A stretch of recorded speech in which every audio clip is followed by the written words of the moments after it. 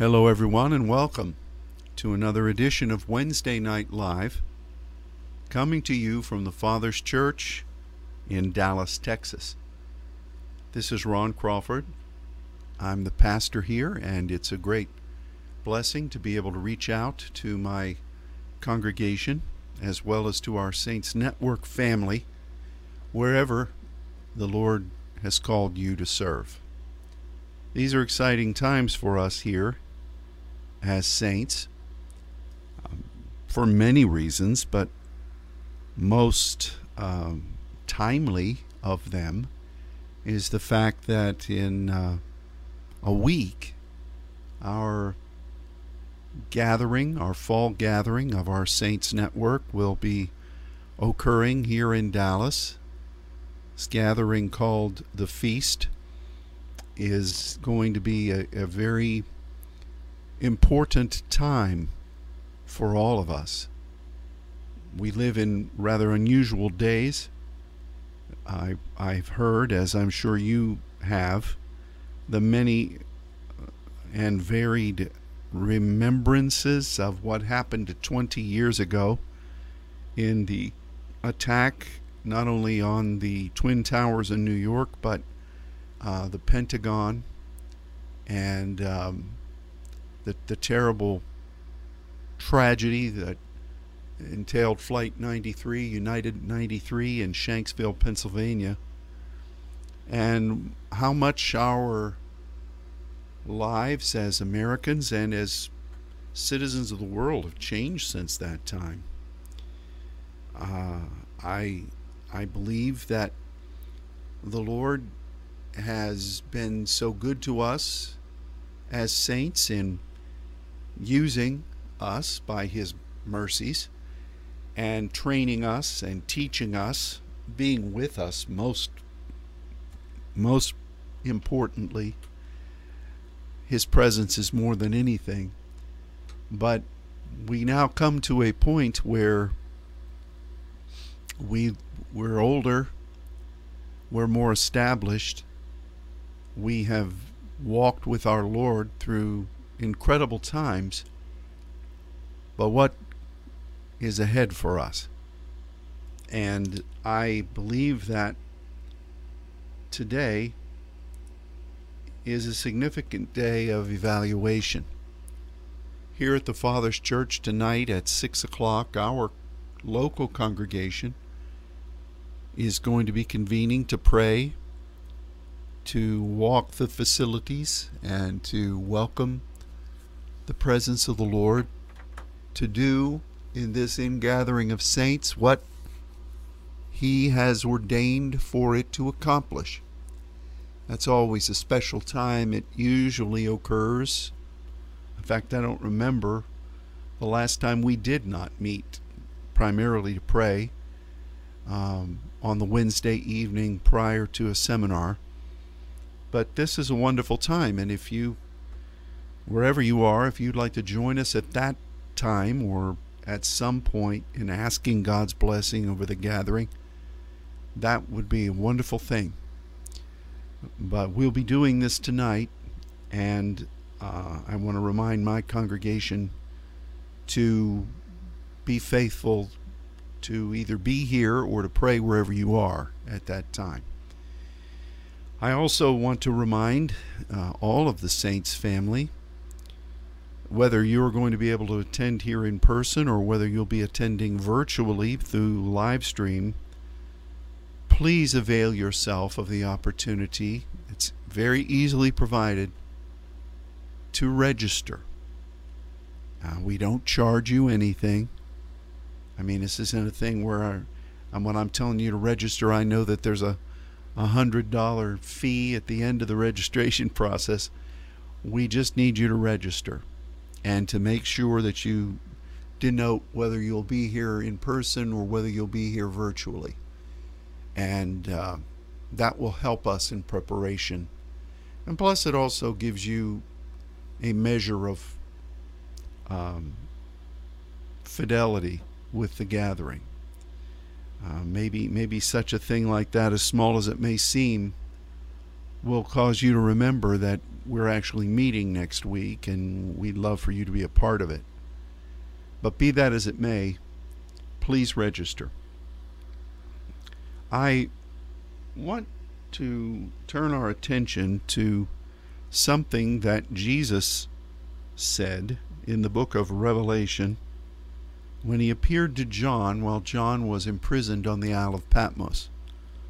And we know, beginning in Revelation 2, that our Lord addressed the 7 churches of, well, they're called Asia, but they were basically primarily Turkey.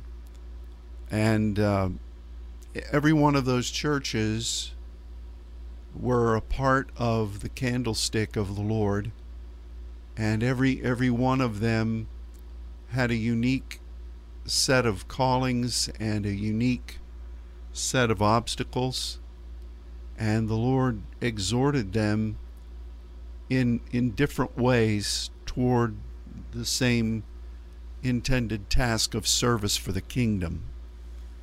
And if you were to look at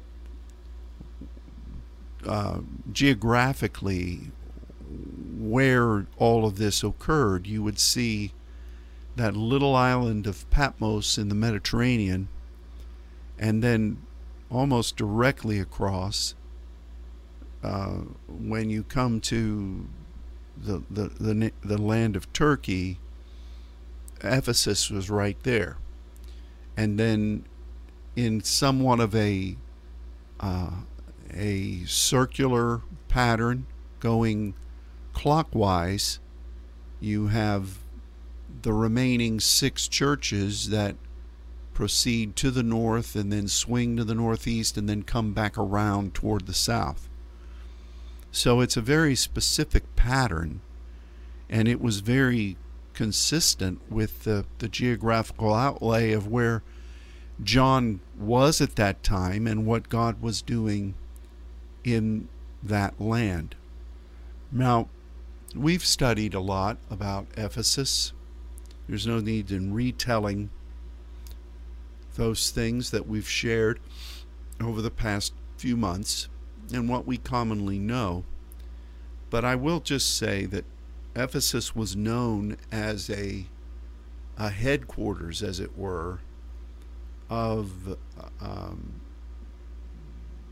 the production of demonic fetishes and idols.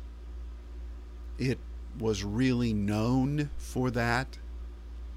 The primary demon they worshipped was either Artemis or Diana, and there was a massive temple built there, which was one of the 7 wonders of the world. There was a massive amphitheater. We know that Paul came there in Acts 19 and found a group of believers who had been following basically the teachings of John the Baptist, which was a very active type of belief.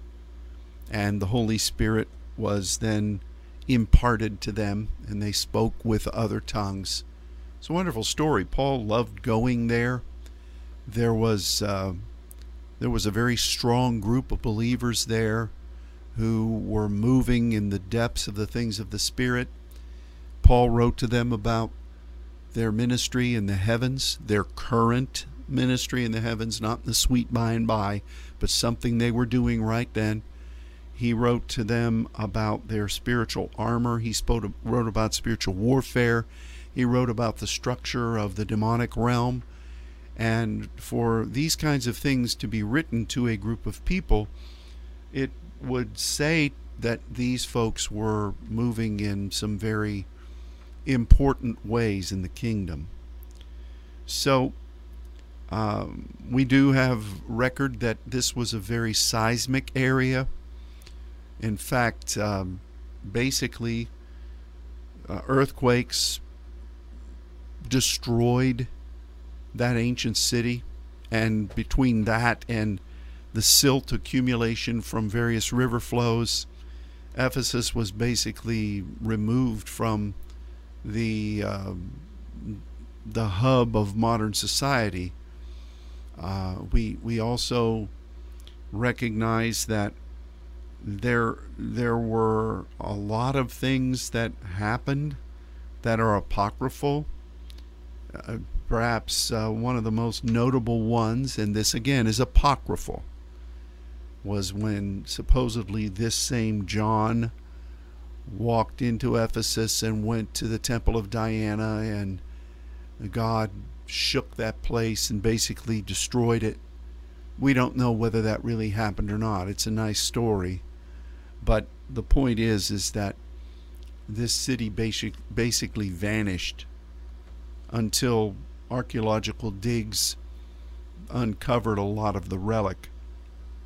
This place is still known for earthquakes, and you can read about them online. You can hear stories by people who live there of what it feels like to be in an earthquake in Ephesus, or what was Ephesus. And so this area went from being a hotbed of early Christianity and a front line of battle between light and darkness to basically being a vanished archaeological wonder.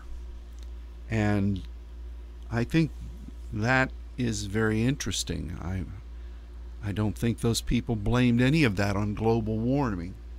It just happened, as I suppose many things on this earth have happened and continue to happen. But the writing that John transcribed from what Jesus said to them, the first church that was mentioned in Revelation chapter 2, is really an instructional piece of exhortation for all of us. Because I believe that we can find ourselves in every one of these churches. There are principles involved in serving God as an extension of His candlestick, where we are as those sons of the anointing that Zechariah speaks about, to continue to fuel the showing forth of the light of the Lord.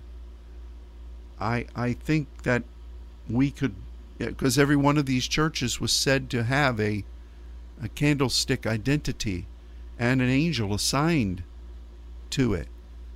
I believe that in our day, the outposts of the saints are commensurate with this same divine strategy. And so we should look and see what Jesus commended and what He lamented as He praised and warned these churches. I've said this in the past about my life. You know, I was born later in my parents' childbearing years. I had 4 siblings who were before me, and so as the baby of the family, I would watch. You know, I didn't do it on purpose. I just observed what I should do and what I shouldn't do if I wanted to stay out of trouble. And there were a lot of examples of that, believe me. I think that we can benefit to a similar strategy by looking to see what this powerful church did and what they didn't do, what brought the blessing of the Lord, but then what brought disfavor. So let's look at Revelation chapter 2. Let's just read these 6 verses, and then we'll talk about them briefly. This is going to be an abbreviated time today, and we'll be having a prayer primer later in the day on Facebook, and then of course our people will come to pray here in Dallas. But in Revelation 2 verse 1, "Unto the angel of the church of Ephesus write, These things says he that holds the 7 stars in his right hand, who walks in the midst of the 7 golden candlesticks.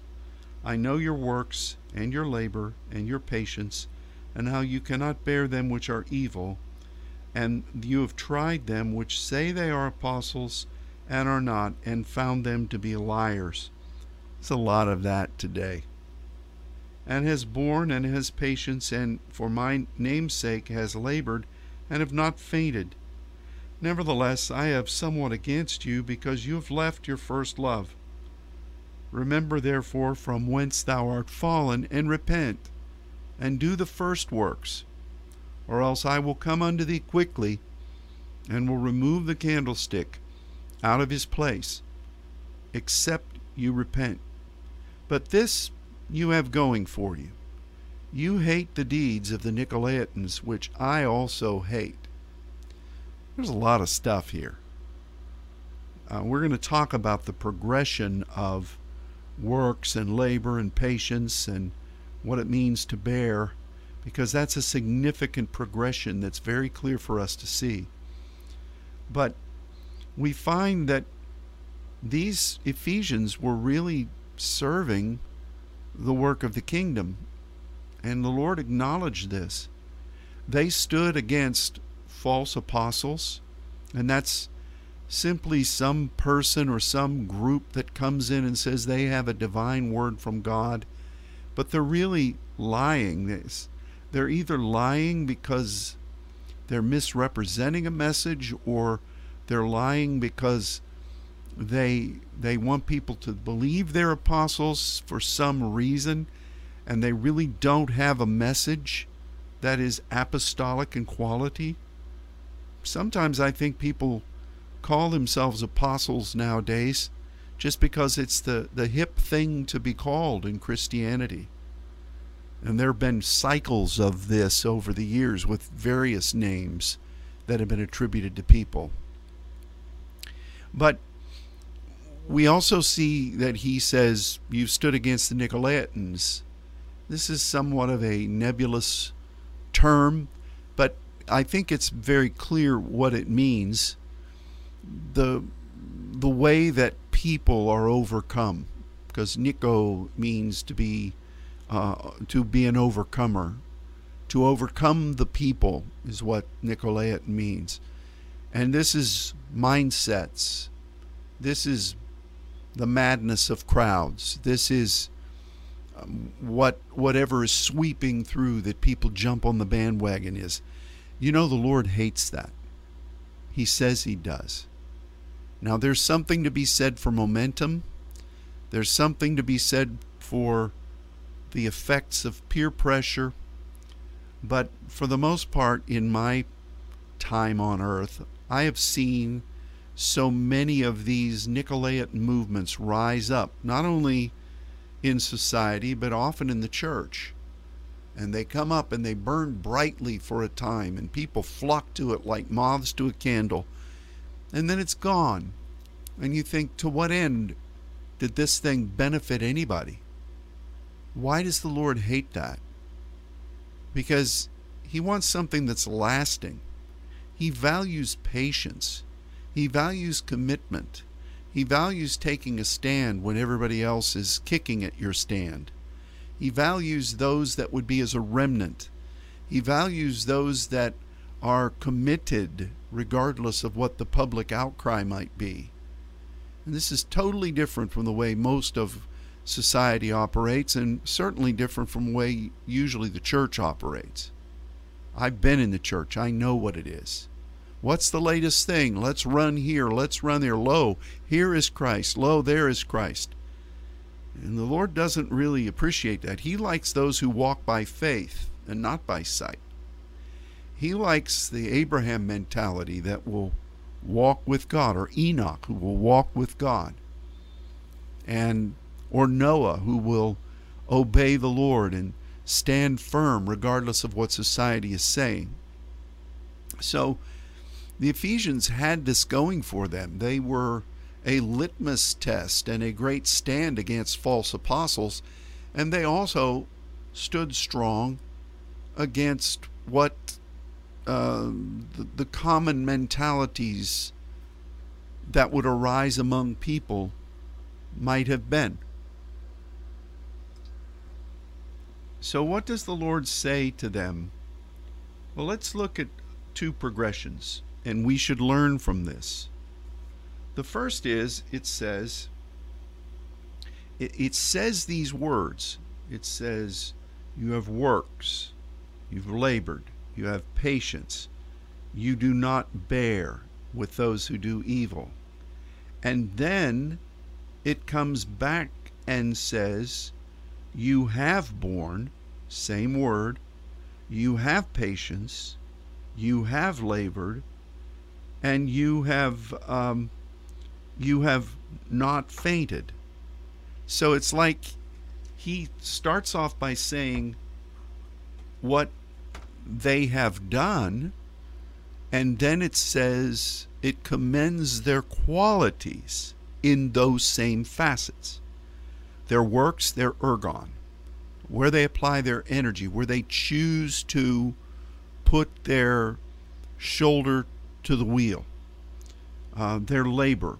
This is kopos, and it really means to not just put energy in, but have a stratagem of what we're going to do, and we're going to commit to do specified work. We're going to have patience.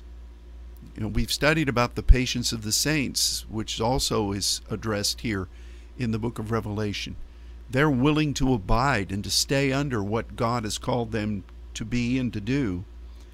And then it says that they would not bear, they would not labor in establishing or support a base, or to truly labor for the establishment of an evil kingdom.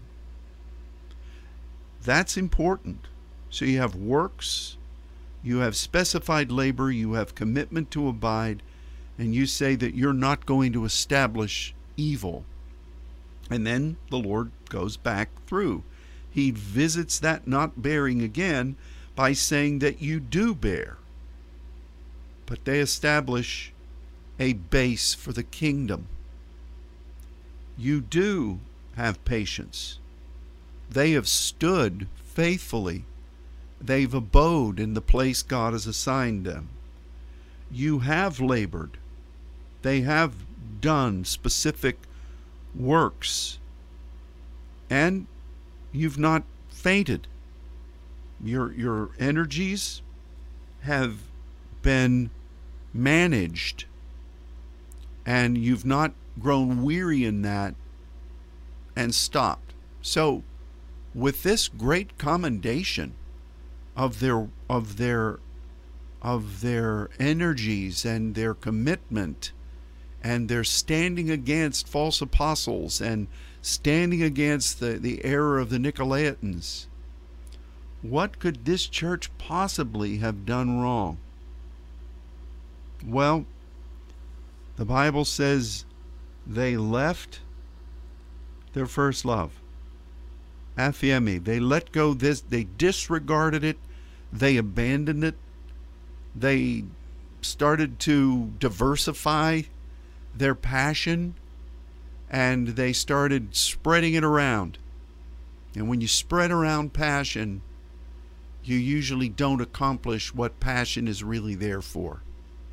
When people have a passion for a specific thing, for a specific ideal, for a specific person even, they can accomplish great things.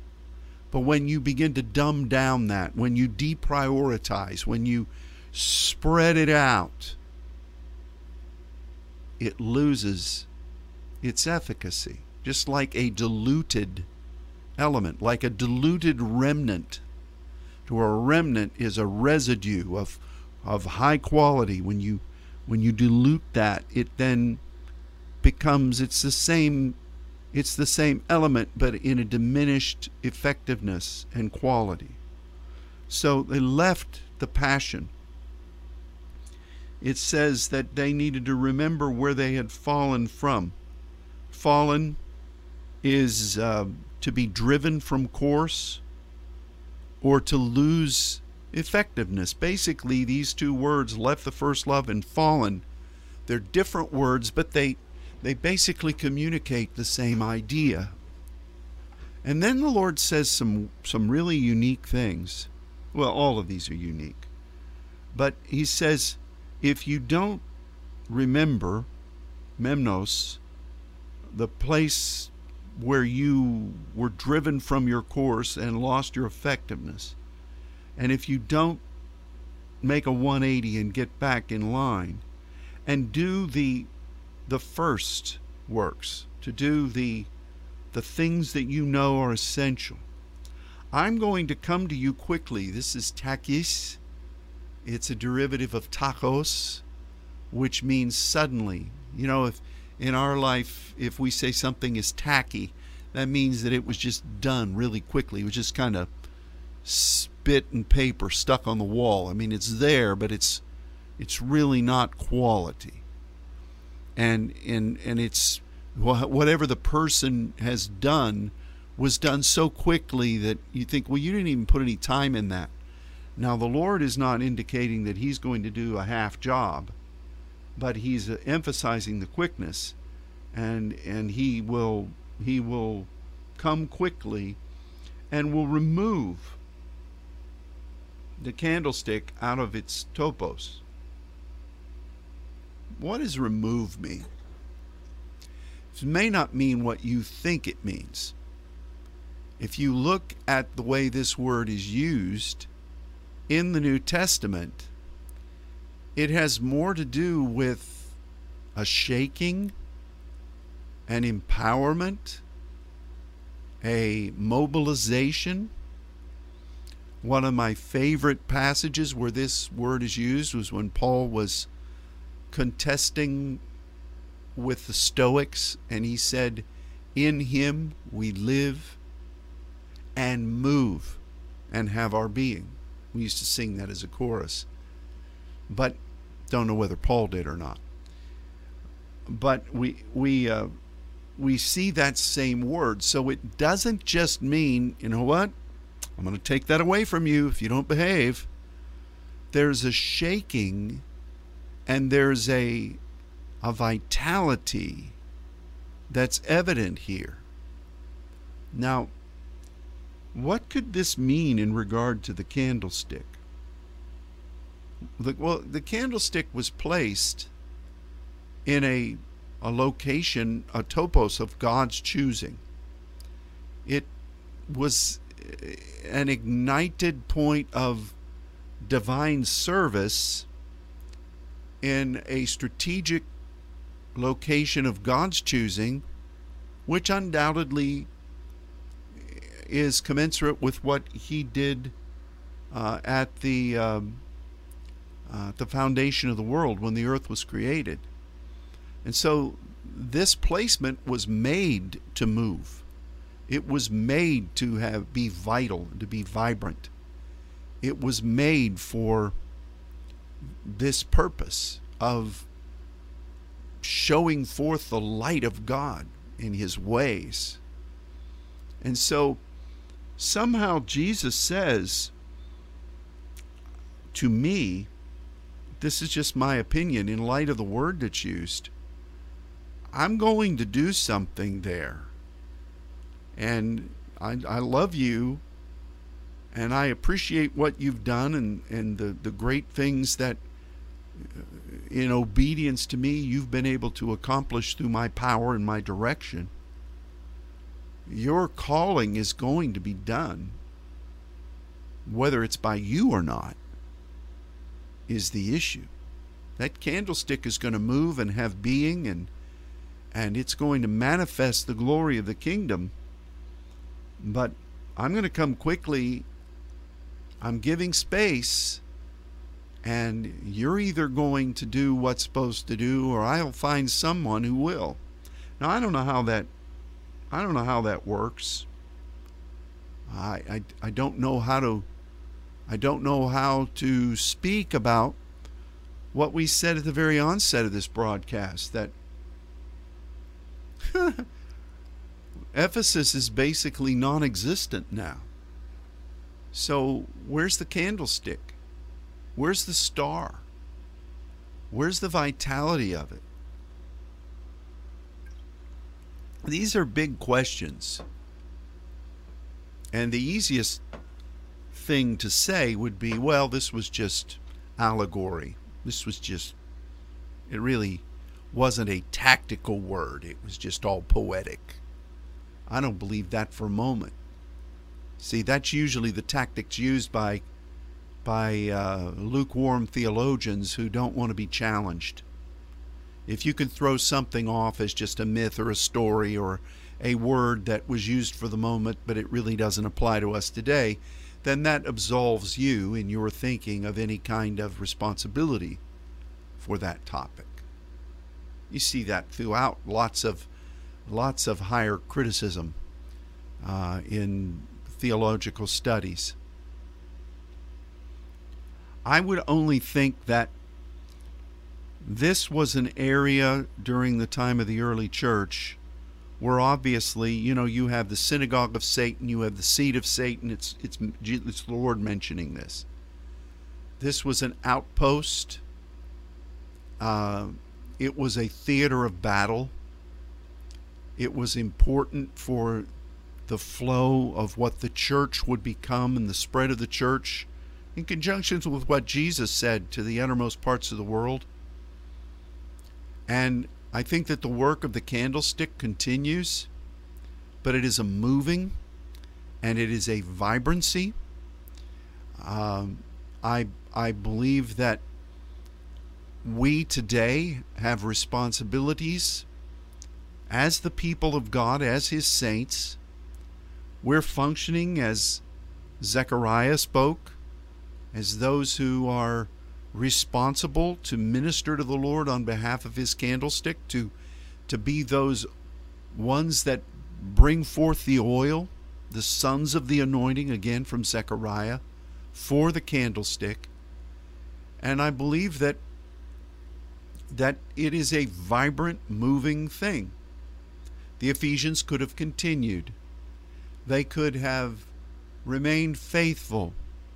I think the point for them is that during those times of the early church, obviously they fulfilled a significant role in the ongoing outflow of the development of the kingdom of God on earth.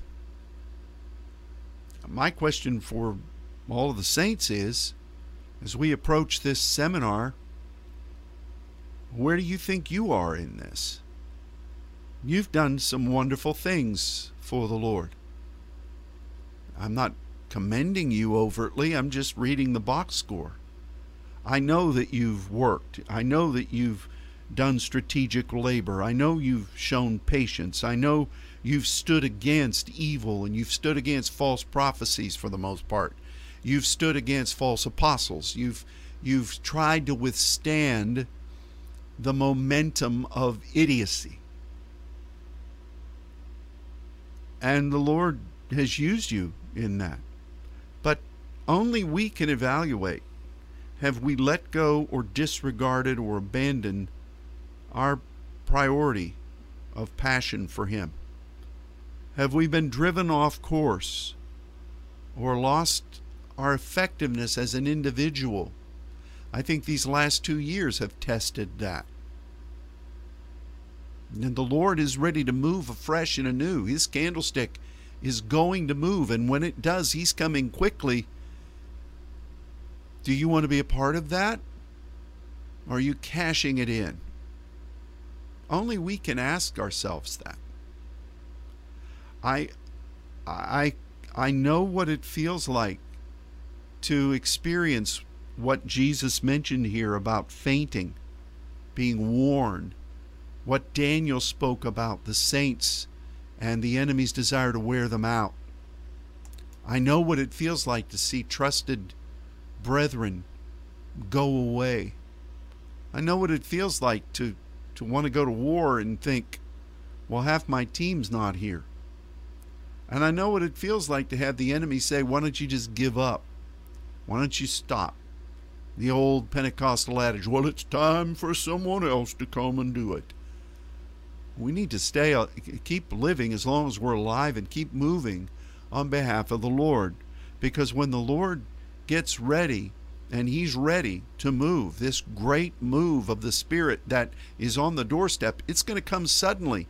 And it's not like so many Pentecost. I used to joke about the Pentecostal evangel. You can read about what God did 8 weeks ago every Sunday morning.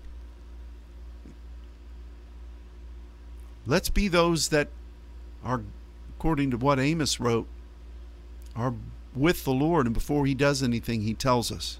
Before God will do nothing unless he first tells his servants, his friends. I want to be that, don't you? You were called to that. Stop trying to process your effectiveness by what CNN says, or what some yahoo that left the movement and now is following some progressive nonsense says.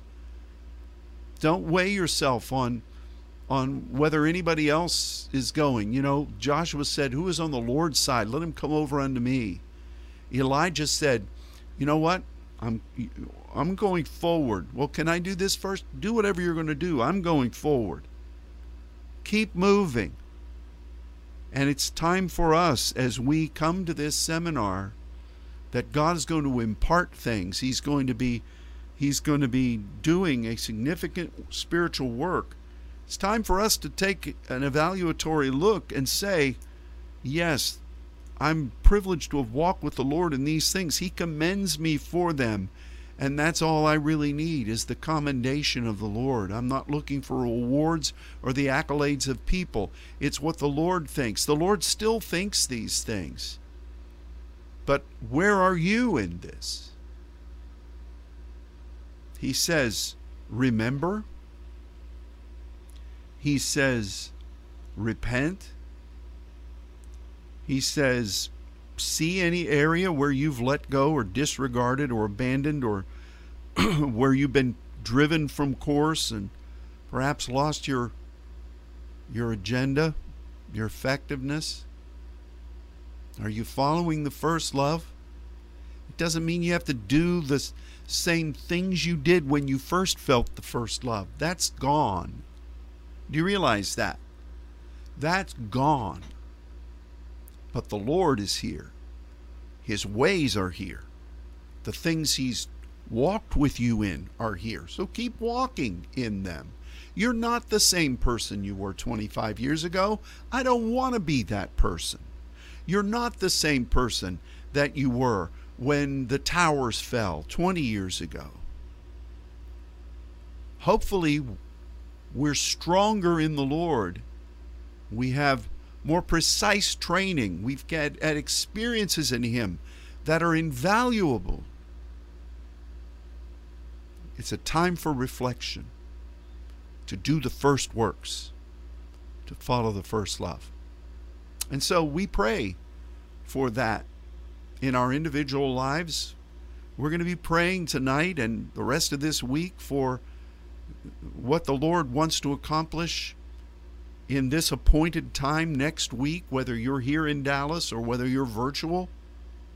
I only ask that you take this seriously. This is not just another gathering. This is a divine moment. And so it's a call to prayer. And with that, I'm going to conclude today. See, I told you it was going to be abbreviated, and it was. Of course, I'm not done yet. Don't forget to register for the seminar on the saintsnetwork.net. And please be in prayer. We're believing for everything that God wants to do, that it will be done, so that we're pleasing to him and that we'll be ready for what is ahead.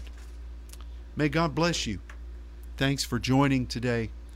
And until we meet at the throne in prayer, or the next time we're able to be together, God bless and goodbye.